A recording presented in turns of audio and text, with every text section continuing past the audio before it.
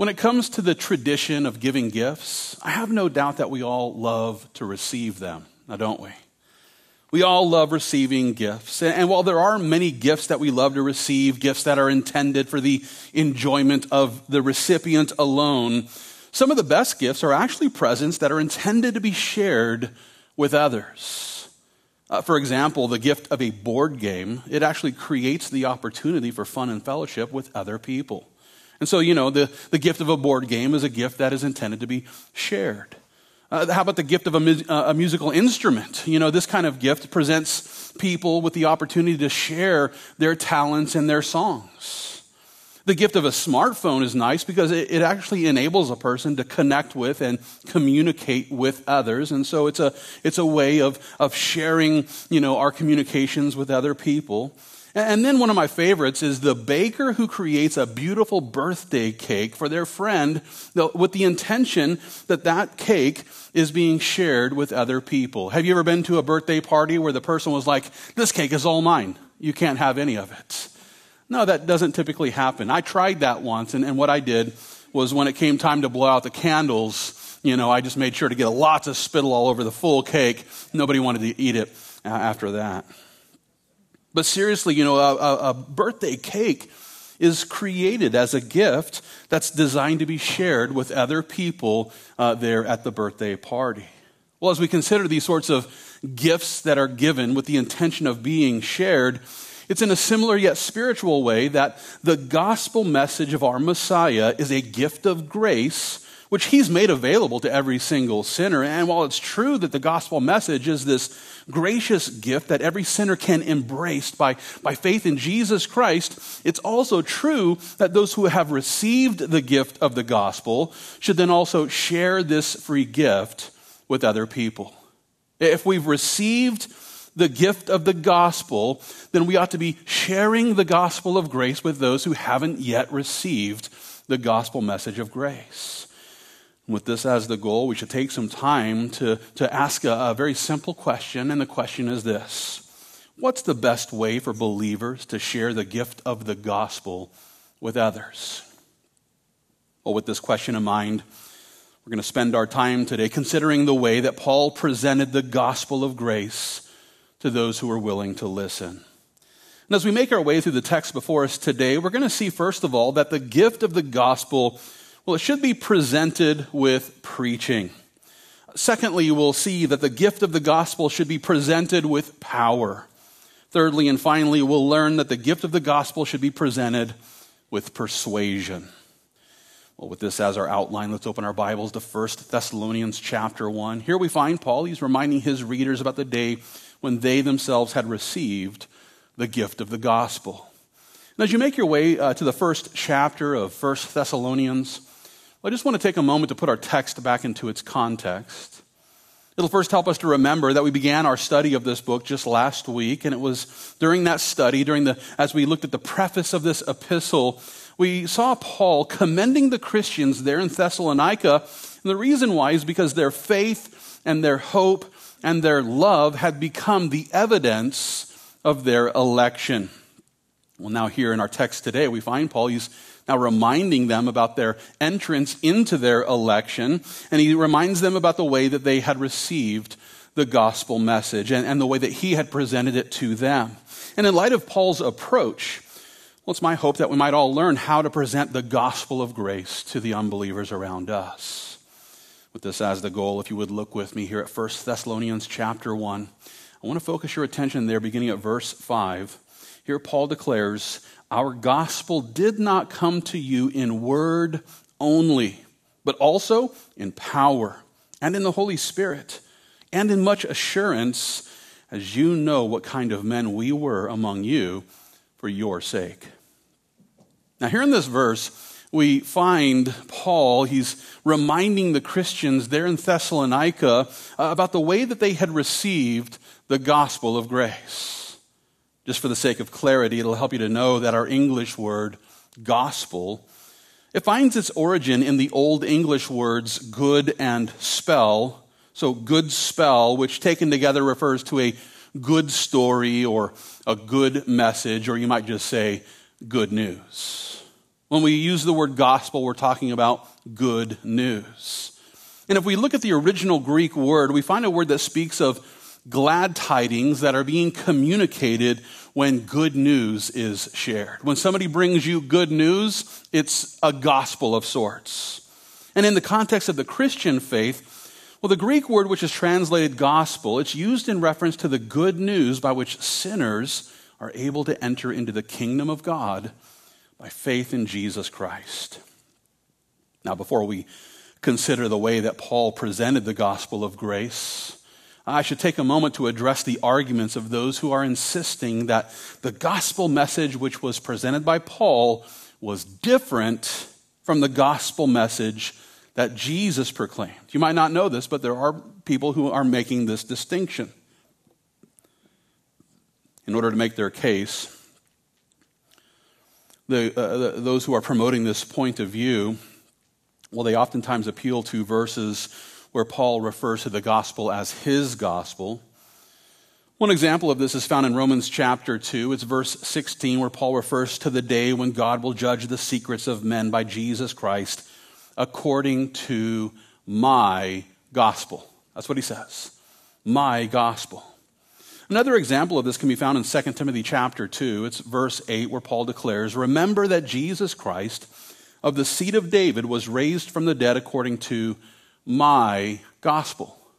Okay, so Paul refers to this gospel that he's preaching as my gospel. And in light of these examples, there are those who think that Paul must have been presenting or introducing a different gospel than the good news that Jesus preached.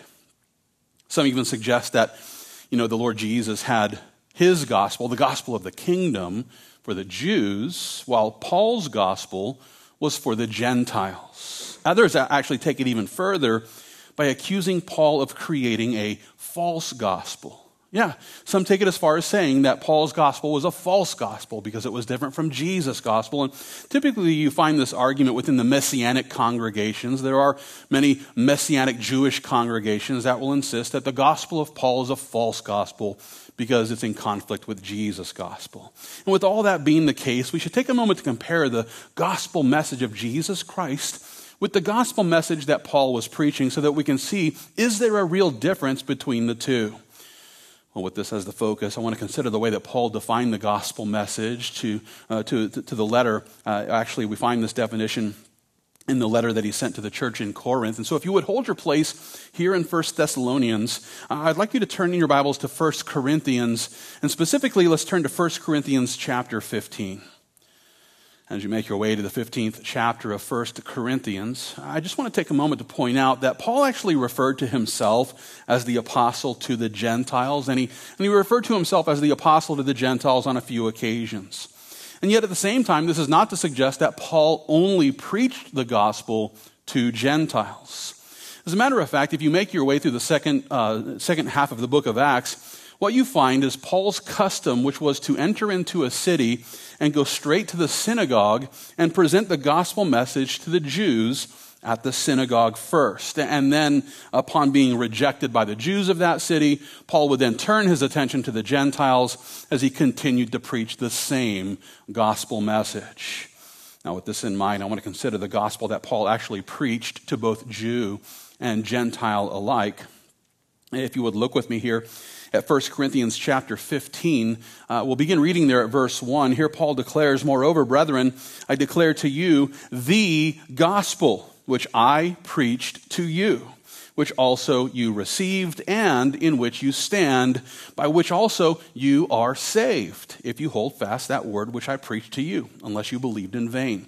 For I delivered to you, first of all, that which I also received, that Christ died for our sins according to the Scriptures, and that he was buried, and that he rose again the third day according to the Scriptures."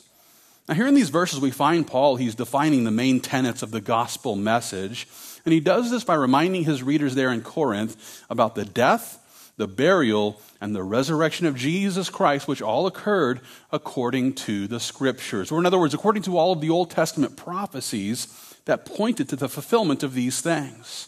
But the gospel, plain and simple, is about the death, the burial, and the resurrection of Jesus Christ. At the same time, he also reminds them here that the Christians there in Corinth were saved by believing the word that he preached.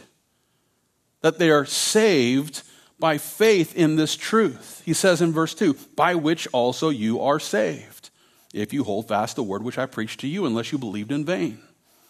So this is a salvation by faith in the gospel message. Those who believe in the death, the burial, and the resurrection of Jesus Christ are saved by faith and by faith alone. I think Paul put it plainly in Acts chapter 16. It's verse 31 where he declares, believe on the Lord Jesus Christ and you will be saved. I love that. Believe on the Lord Jesus Christ and you will be saved. Specifically, believe on the death of Jesus Christ, his crucifixion. Believe upon his burial and believe upon his resurrection and subsequent ascension into heaven. Believe in these things and you are saved by that faith. And listen, this of course excludes then every work. He doesn't say believe and do this one thing. Believe and be baptized. Believe and say the sinner's prayer. Believe and fulfill this sacrament. No, it's simply believe. Believe on the Lord Jesus Christ and you will be saved. This excludes the work of baptism, though we certainly encourage every born-again believer to get baptized in water. This excludes the sinner's prayer, though there's nothing wrong with, in your moment of faith, also crying out to the Lord in prayer. That's fine.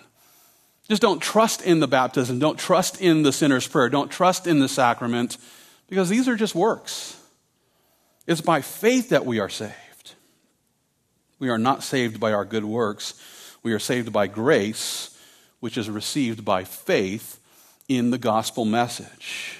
And as we consider the simplicity of Paul's gospel message, we should take a moment to ask, well, was this different from the gospel message that Jesus preached? Is this a different gospel message from the gospel of the kingdom, as Jesus would call it? Well, with this question in mind, let's consider something that Jesus said just before ascending into heaven. And so if you would continue holding your place there in 1 Thessalonians, I'd like you to turn in your Bibles to the Gospel of Luke. If you would, let's turn to Luke chapter 24. As you make your way to the 24th chapter of Luke's gospel account, I just want to take a moment to remind you that the Greek word, which is rendered gospel, again, it simply means good news. And so we find the word gospel, we find this concept of good news being shared in several different passages throughout the Bible. But the Lord Jesus actually refers to his message when it comes to the message that he presented before ascending into heaven. He actually refers to this as the gospel of the kingdom, by which he simply means the good news by which sinners can enter the kingdom of God. And it's here in Luke chapter 24 where we actually find the Lord Jesus presenting the instructions for how this message ought to be preached. If you would look with me here at Luke 24, I want to draw your attention to verse 44. Here the Lord Jesus declares, "These are the words which I spoke to you while I was still with you, that all things must be fulfilled which were written in the law of Moses and the prophets and the Psalms concerning me." And he opened their understanding that they might comprehend the scriptures.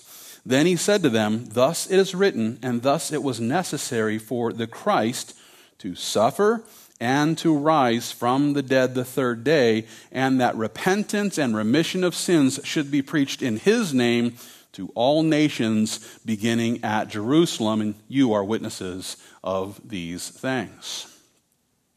Here in these verses, we find the Lord Jesus, he's encouraging his disciples to go into all the world to preach the message which results in repentance and the remission of sins. And according to the Lord here, this message was centered around the suffering of our Savior, which, remember, occurred there on the cross, followed by the resurrection from the dead, which took place on the third day. Now, where have we heard this before? Where have we heard this message of the death, burial, and resurrection of Jesus Christ? Well, it kind of sounds like the gospel message that Paul was delivering, right? This is exactly the message that Paul was preaching. This is exactly the message that he called the gospel. And even the Lord Jesus refers to this message as the gospel. As a matter of fact, it's in Matthew 24, in Matthew's parallel account, where the Lord Jesus actually refers to this message as the gospel of the kingdom. As a matter of fact, it's Matthew 24, verse 14, where the Lord Jesus declares, "This gospel of the kingdom will be preached in all the world as a witness to all the nations, and then the end will come." So yeah, the gospel of the kingdom that is mentioned here in Matthew 24 is the same message that Jesus preached in Luke 24 when he talked about the suffering of our Savior and then his resurrection from the grave, which results in repentance and the remission of sins. The message that our Savior instructed his disciples to preach is the gospel of the kingdom, and this was also Paul's gospel, the gospel that he called my gospel. Why was it his gospel? Because he owned it. He claimed it for his own. He took it and preached it faithfully. And seeing how this is the gospel of the kingdom, which is focused on the death, burial, and resurrection of our Redeemer, we can be certain that the gospel message of Jesus Christ was also the gospel message that Paul preached. Not only that, but we can also be certain that those who try to convince us that Paul was preaching another gospel, well, they're at best confused Christians. And at worst, they're false teachers who are attempting to mislead us by leading us back to the law of Moses. Either way, I want to continue to make my case by considering a statement that Paul made in 1 Corinthians chapter 1. It's beginning in verse 17 where Paul writes this. He says, "Christ did not send me to baptize, but to preach the gospel, not with wisdom of words, lest the cross of Christ should be made of no effect. For the message of the cross is foolishness to those who are perishing, but to us who are being saved, it is the power of God." According to Paul, he was faithfully preaching the gospel message that Christ sent him to preach. He didn't make up his own gospel. He was preaching the message that Christ sent him to preach. And according to him, Christ didn't send him to preach a message of salvation through baptism. No. Christ sent him to preach the gospel, which is focused on the cross of Jesus Christ. And while it's true that this message of the cross is the good news by which sinners can be saved, it's also true that the gospel message will sound like foolishness to those who are too proud to repent. That's right. The message of the cross, the gospel message of grace, it will sound like foolishness to those who will not repent. Not only that, but listen, the people who think that this message is foolishness will think that you are foolish for believing it. Yeah, don't be surprised when in the presentation of the gospel, someone thinks that you're foolish for believing these things. They think the message itself is foolishness. So anybody that embraces this message, well, according to them, they must be foolish. We shouldn't be surprised if we find ourselves face to face with those who think we're foolish for presenting the gospel of grace. And yet at the same time, listen, this is the message that we've been called to present with clear communication. And in order to explain what I mean, let's turn back to 1 Thessalonians chapter 1. It's here in 1 Thessalonians chapter 1, and we're going to look once again at verse 5, because it's here where Paul declares our gospel did not come to you in word only, but also in power and in the Holy Spirit and in much assurance, as you know what kind of men we were among you for your sake. Now, as we begin to take a closer look at this verse, well, we must not fail to recognize that the presentation of the gospel message, it most certainly included words. Now, Paul says here our gospel did not come to you in word only. So it wasn't just with words.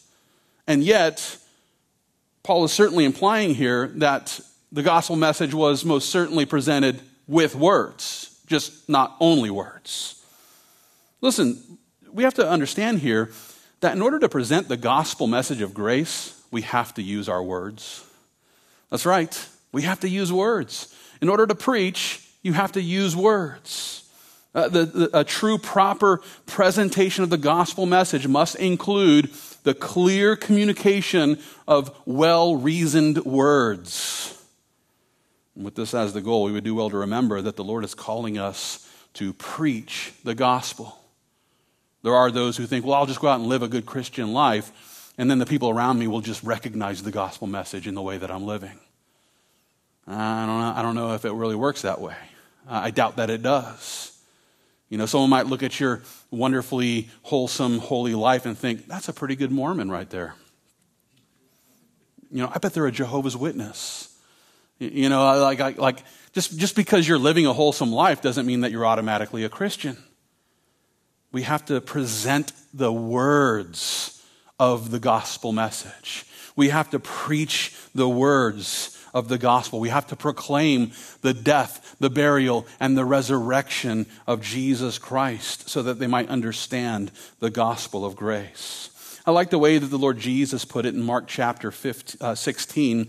It's Mark 16, verse 15, where Jesus says, "Go into all the world and preach the gospel to every creature." We've been called to preach the gospel. The Lord Jesus has called us to go and present the gospel message by preaching the truth of the gospel to those who will listen. And those who believe and receive the gift of grace by which sinners are saved, well, we should turn around then and continue sharing this gift. With this as the goal, we should make sure that we know how to preach the gospel message with clear communication. We need to understand what the Bible says about the death, the burial, and the resurrection of Jesus Christ. And not only that, as we go out and preach with clear communication about the death and the burial and the resurrection of Jesus Christ, we have to make sure that we're preaching in the power of the Lord. Now, this brings us to our second point, because listen, the gift of the gospel should not only be presented with preaching, but the gift of the gospel should be presented with power. And with this as the focus, let's take another look at the statement that Paul presents here in 1 Thessalonians chapter 1. If you would look with me once again at verse 5, because here Paul declares, "For our gospel did not come to you in word only, but also in power and in the Holy Spirit." Now I want to stop right there. I want to consider what it means to present the gospel with power and with the Holy Spirit. With this as the focus, it'll first help you to know that the word power, found there in the middle of verse 5, it's translated from the Greek word dynamis, which is the basis for our English words dynamic and dynamite. The original Greek word was used of the supernatural power for performing miracles.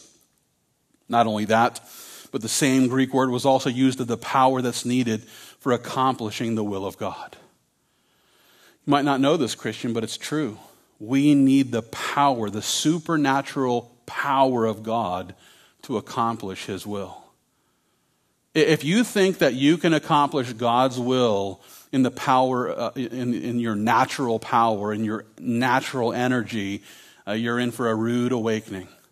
And it's sad that so many Christians find this out, too far down the road. A lot of Christians try to serve God in their own strength, in their own wisdom, in their own power, quickly find out that it's impossible. We can't accomplish the will of God by our own power. We need supernatural power from the Lord.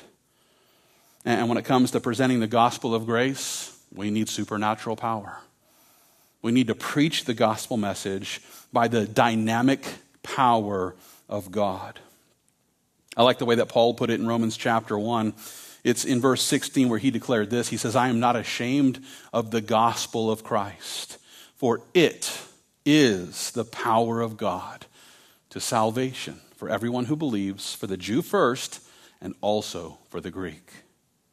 In other words, the gospel message of Jesus Christ, it is the dynamic power of God by which sinners can be saved.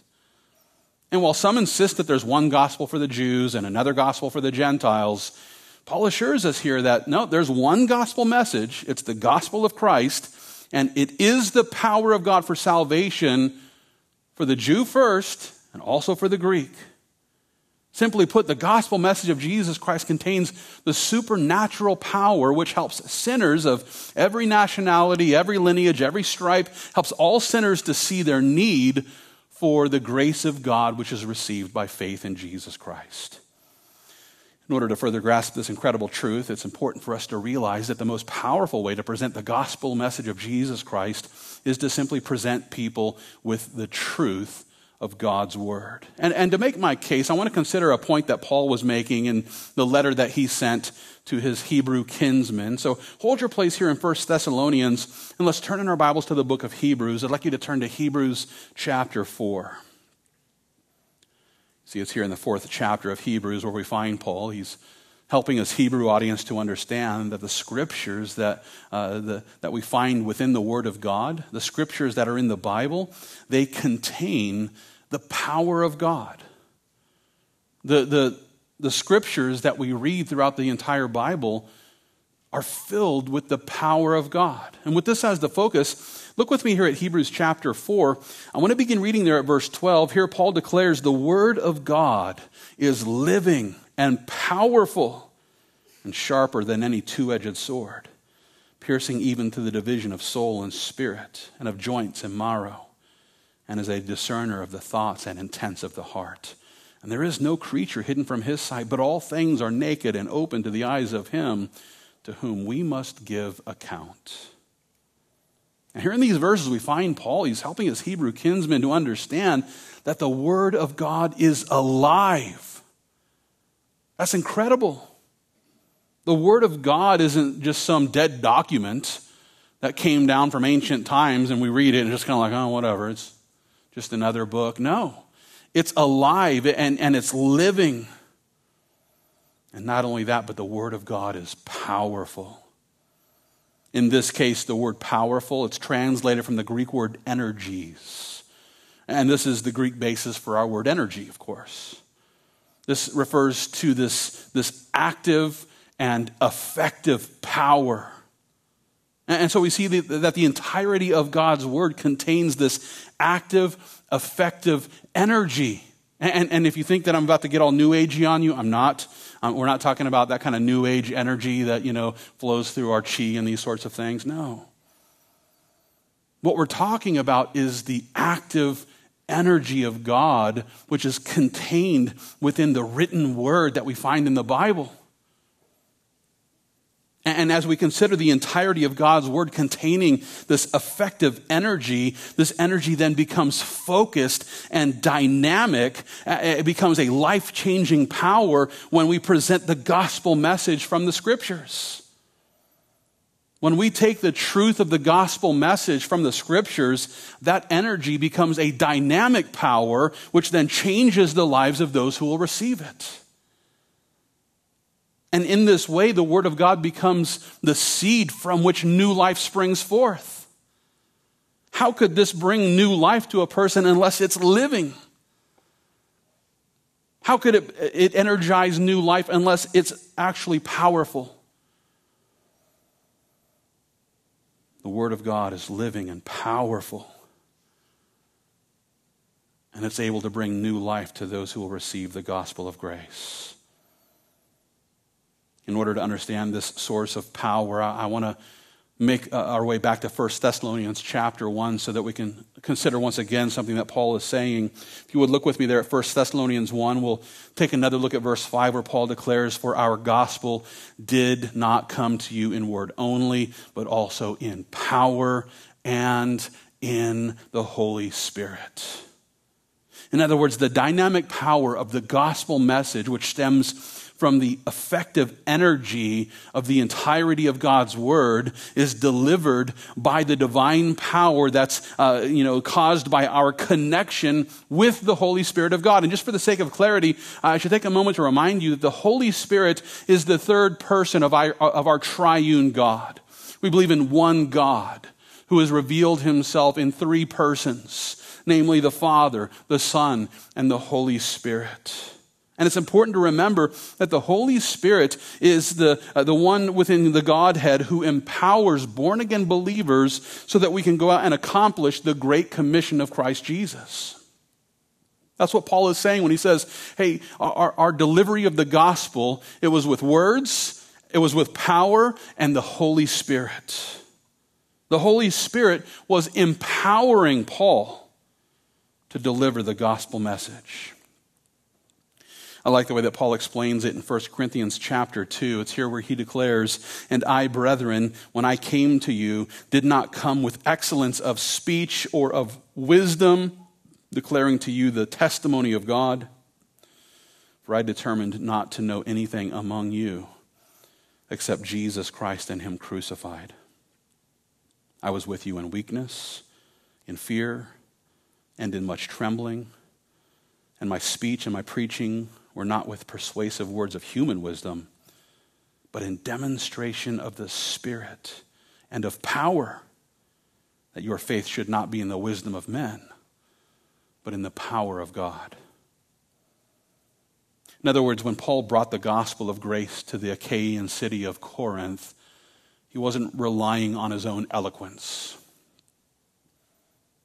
He wasn't, he wasn't saying, "Hey, you guys believed because I was such an incredible speaker, you couldn't help but believe." It wasn't based on some, innate wisdom that he had. He didn't try to persuade the people with the words of human wisdom. No, instead, he relied only on the power of the Holy Spirit as he presented the message of Christ's crucifixion and resurrection. And in this way, he was actually encouraging the people there in Corinth to place their faith not in the wisdom of men, not in the eloquence of wonderful speakers, but rather in the gospel message, which is the power of God for salvation to those who will believe it.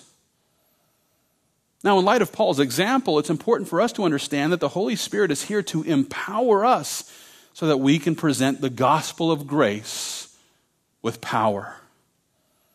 At the same time, we can also rejoice in knowing that the Holy Spirit is simultaneously convicting the heart of the person we're witnessing to. And to prove my point, let's consider the way that the Lord Jesus explains this to his disciples. If you would, hold your place here in 1 Thessalonians, and let's turn in our Bibles to John chapter 16. See, it's here in the 16th chapter of John's gospel account where we find Christ Jesus helping his disciples to understand that the Holy Spirit was being sent to convict the hearts of sinners so that they might embrace the gospel of grace by faith in the sacrifice of our Savior. I want to consider how Christ Jesus puts it here in John 16. If you would look with me there, beginning at verse 7, here Jesus declares, "I tell you the truth, it is to your advantage that I go away, for if I do not go away, the Helper will not come to you. But if I depart, I will send him to you, and when he has come, he will convict the world of sin and of righteousness and of judgment. Of sin, because they do not believe in me. Of righteousness, because I go to my Father and you see me no more. Of judgment, because the ruler of this world is judged." Now, here in these verses, we find the Lord Jesus. He's helping his disciples to understand that the Helper, who we know to be the Holy Spirit, would be sent. And in this sending, the Holy Spirit would bring conviction to the hearts of those who don't yet believe in the gospel message of grace. He will convict their hearts. Why? Because they do not yet believe in Jesus. With that being the case, we can rejoice in knowing that the born-again believer who sets out to present the gift of the gospel by the power of the Holy Spirit, we can rejoice in knowing that we're receiving supernatural assistance. You see, the Holy Spirit is not only using us to put forth the gospel of grace, but at the same time, the Holy Spirit is bringing conviction to the heart of the person that we're witnessing to. They're getting it both ways. They're hearing it from our mouths as the Holy Spirit is working in their hearts, and it's like a Holy Spirit double slamma-jamma. And it's a beautiful thing, because sometimes we're preaching the gospel and we think this isn't impacting them at all. They're not even paying attention, And what you don't know is that the Holy Spirit's in their heart going, hey, you're a sinner. You need to repent. You need to listen to this. And it's incredible to know that the Holy Spirit is working powerfully in that very moment. It's also important to realize that the Holy Spirit was sent to provide us with divine wisdom in those moments. And to prove my point, I would remind you of something that Jesus said in Luke chapter 12. It's there where the Lord Jesus says, "Now when they bring you to the synagogues and magistrates and authorities, do not worry about how or what you should answer or what you should say, for the Holy Spirit will teach you in that very hour what you ought to say." Incredible. Those who are presenting the gift of the gospel by the power of the Holy Spirit will also receive the divine wisdom that we need so that we can address those who are challenging our faith. That being the case, we don't need to fear the interrogations of unbelievers who are trying to make us feel foolish. We don't need to worry about the antagonism of angry atheists who are trying to make us look like we don't know what we're talking about. We don't need to worry about those sorts of things. And as we share the gospel message, if somebody poses a question that we don't really know how to answer, you don't have to let the adrenaline flow. You don't have to worry about what's going on. Simply stop and pray and say, Lord, help me to know how to answer this person right now. And guess who's right there to help in your time of need? The Holy Spirit. The Holy Spirit who knows everything? Yeah. Yeah, he's right there to help us in that time of need. And so we can rejoice in knowing that the Holy Spirit will help us to preach the gospel with power. Now this brings us to our third and final point because listen, the gift of the gospel ought to be presented through preaching. The gift of the gospel should be presented with the power of the Holy Spirit. And finally, the gift of the gospel should be presented with persuasion. Now to explain what I mean by this, let's make our way back to 1 Thessalonians chapter 1. I'd like to draw your attention back to verse 5 once again. Here Paul declares, "For our gospel did not come to you in word only, but also in power and in the Holy Spirit, and in much assurance, as you know what kind of men we were among you for our sake," or for your sake. Now, as we take a closer look at this verse here, it's important to understand that Paul not only presented the gift of the gospel with powerful preaching, but he also presented the gospel message in a way that would provide assurance that his message was true. Just to be clear, that word assurance, which is found there in the middle of verse 5, it's translated from a Greek word which was used in reference to the confident conviction and the affirming assuredness, which is found in the faith of those who are completely convinced that Christ Jesus has in fact risen from the grave. Simply put, when Paul says that this message was delivered in full assurance here, he's reminding the Christians there in Thessalonica about the way that he had presented the gospel message. He didn't show up telling third-hand stories from unreliable sources about the possibility of maybe someone might have seen the Lord Jesus Christ after he rose up from the grave. Kind of heard a rumor around the way, maybe someone, I don't know, it might be QAnon. I don't know who said it, but but somewhere along the way, I heard about maybe just possibly Jesus rising up from the grave, and it sounds like a good story, so let's get on board with it. No, it wasn't like that. He was completely confident, entirely certain about the truth of the gospel message. And why was he so confident? Well, because he had spent time face to face with the risen Lord. In his testimony, he talks about going to Damascus to go and persecute Christians. And in the process of that trip, found himself face to face with the risen Lord. He wasn't wondering if Jesus had risen from the grave. He knew for certain. He was confident. And his assurance then was heard in the words that he preached, and this assurance was then passed on to those who were listening. Let's consider again how Paul put it here in our text today. Look with me again at verse 5. Paul declares, "For our gospel did not come to you in word only, but also in power and in the Holy Spirit and in much assurance." He's saying, hey, you know that we were assured of what we were saying. And then the evidence, there in the final portion of this verse, "as you know what kind of men we were among you for your sake." Now remember, Paul and his traveling companions were persecuted there in Thessalonica. They were persecuted. And the Thessalonians who persecuted them in Thessalonica then followed them to Berea and on forward. And yet, Paul and his companions continue to preach the gospel of grace despite the persecution.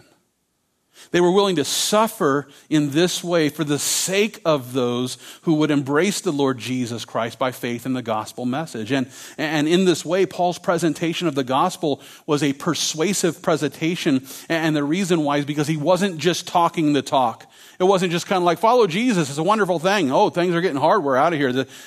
It wasn't like that. He was willing to suffer. He wasn't just talking the talk, he was walking the walk.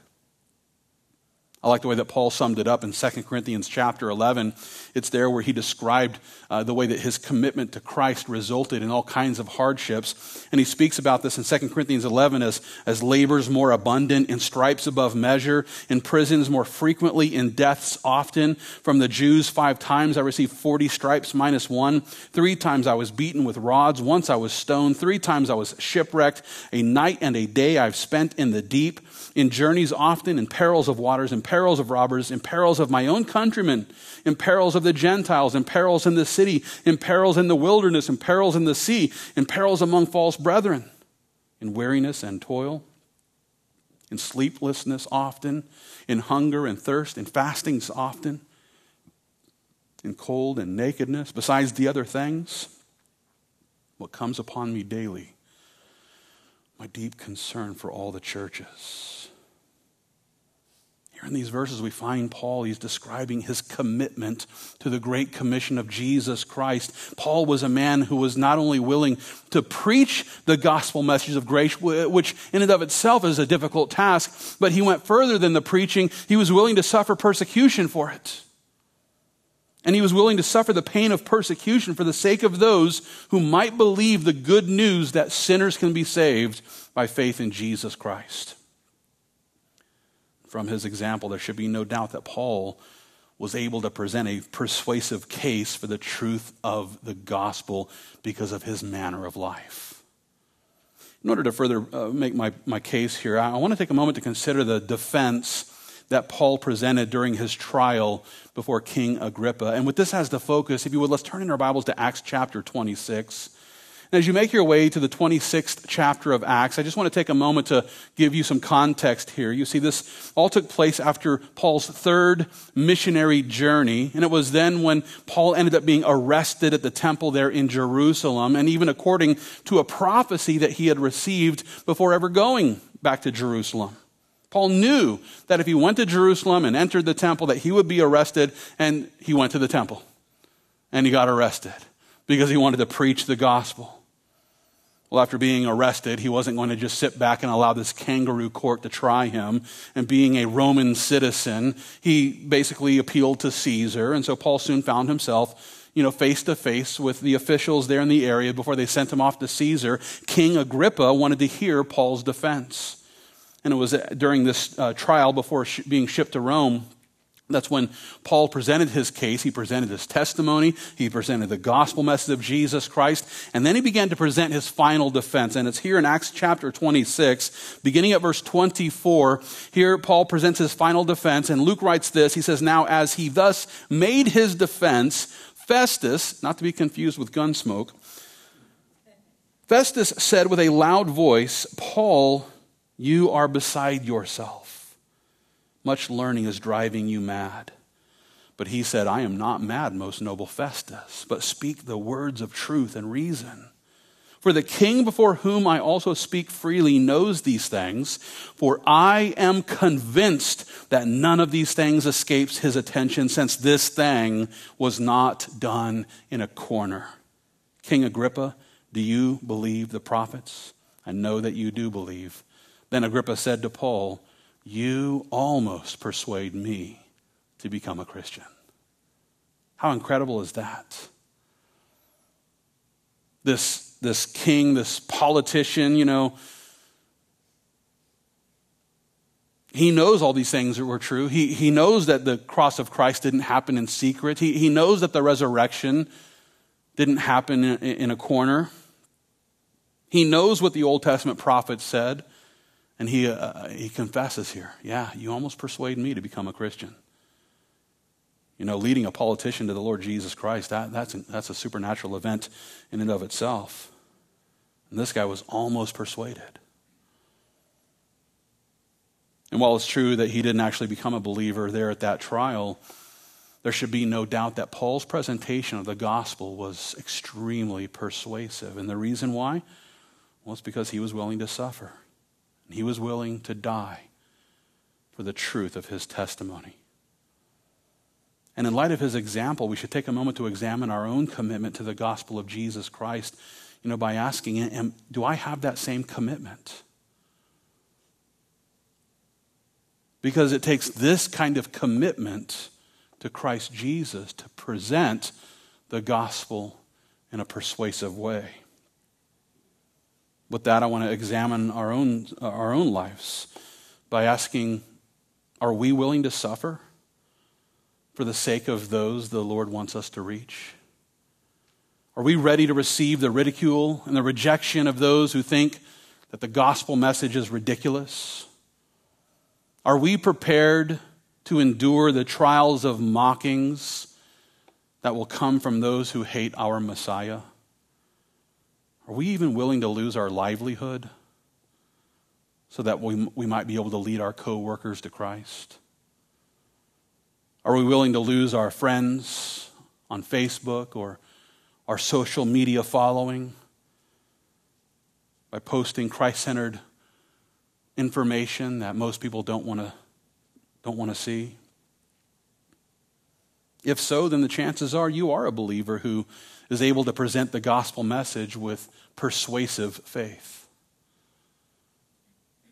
You see, when an unbeliever sees a Christian that is completely committed to the gospel of grace, so that they're willing to put their entire life on the line, they might not become a believer, but they can't deny that your faith is persuasive. And so do we have a persuasive faith which is grounded in complete confidence in the resurrection of Jesus Christ? Sadly, the 21st century church is filled with nominal Christians who aren't really interested in spreading the gospel message. As a matter of fact, it was just last year when a Lifeway research study revealed an alarming trend that's been occurring within the church. And according to their research, listen, only 30% of the respondents actually took the time to share the gospel with a stranger in the past 6 months. So these are those who claim to be Christian, right? Only 30% of those who responded said that they actually shared the gospel with an unbeliever in the last 6 months. 6 months. Didn't share the gospel once. And while 50% of the respondents were ready for an opportunity to share the gospel message, meaning that they're open to it, they're willing to share, 50% said they're open to it.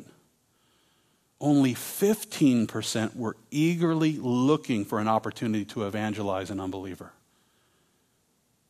15% of respondents were excited to share the gospel message with an unbeliever. Now, if this data holds true for the entire church, then what this means is that 15% of those who claim to be followers of Christ are actually excited about the Great Commission of Jesus. Should be 100%. 100% of Christians should be excited about the primary purpose that we've been given here in this world. The one thing that Jesus said we ought to be doing while we're here in this world is preaching the gospel and discipling people in Christ. Everything else is secondary or tertiary or not even on the scale. And yet, according to this poll, only 15% are eagerly looking for an opportunity to evangelize. And only 50% were like, yeah, I'm open to it. Well, how nice. I'm open to doing what Jesus said I should be doing.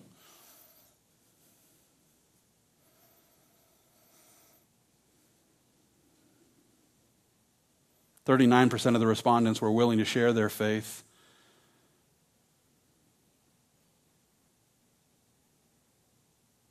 And in light of these numbers, The 21st century church here in America has clearly embraced a culture that has caused many Christians to think that evangelistic endeavors are best left to crusaders like Billy Graham and Greg Laurie, and, well, Billy Graham's in heaven, so Greg Laurie. Yeah, just leave it to Greg Laurie. He'll take care of it. Now listen, Harvest Crusades are great, and yet the approach is extremely limiting. Last time I was in California, there was a Harvest Crusade happening.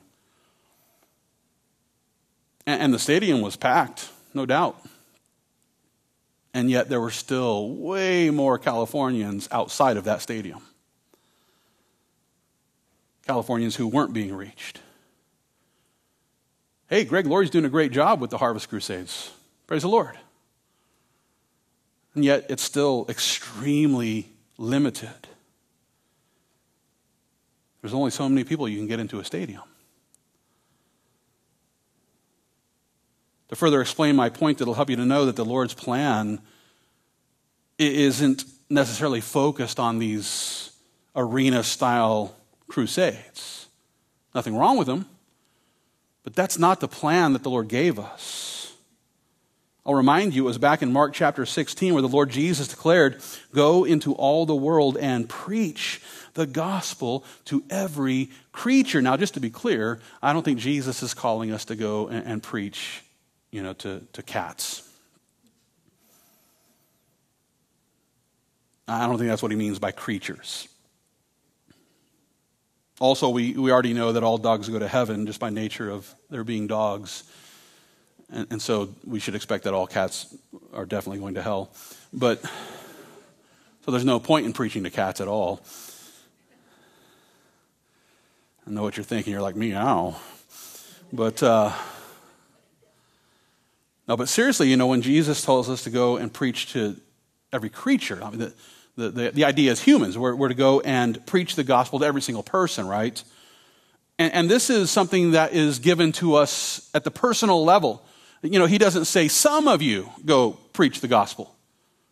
The Greg Lauries, you go preach the gospel. No. He simply, to all of his disciples, said, you go preach the gospel. Because this is a plan that is effective.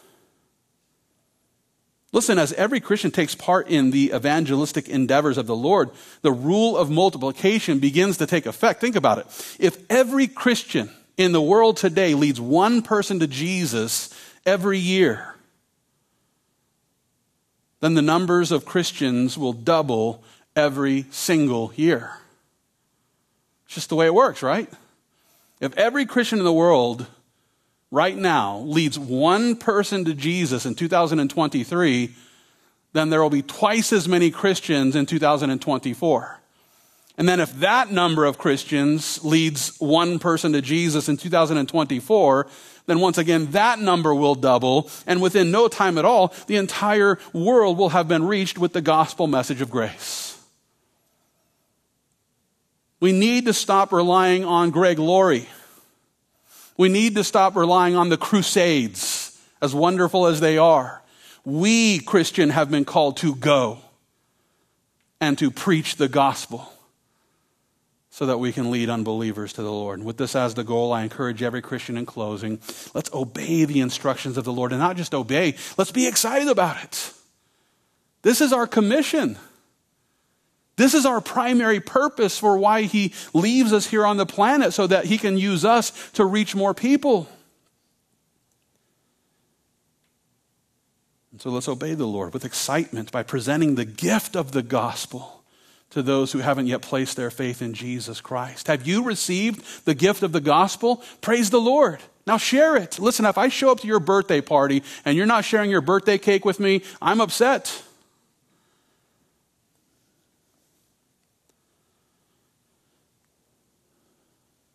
What should we say about the Christian who has received the gospel, but then doesn't share this gift of the gospel with others? I'm guessing the Lord might be upset with them as well. With that, let's present the gift of the gospel with the clear communication of preaching. Let's present the gift of the gospel by the power of the Holy Spirit. And let's present the gift of the gospel with the persuasion that's seen in the lives of those who are completely committed to Christ Jesus. And as we present the gospel message of Christ Jesus to those who are still lost, let's also pray, knowing that this message sounds like foolishness to those who are too proud to repent. Let's pray. Let's pray that the Holy Spirit would come and convict their hearts and open their eyes and turn them from darkness to light. Let's pray that the Lord will use us to help others embrace the grace of God by faith in Jesus Christ. And in this way, we will become those blessed believers who are spreading the good news as we share the gift of the gospel. Let's pray.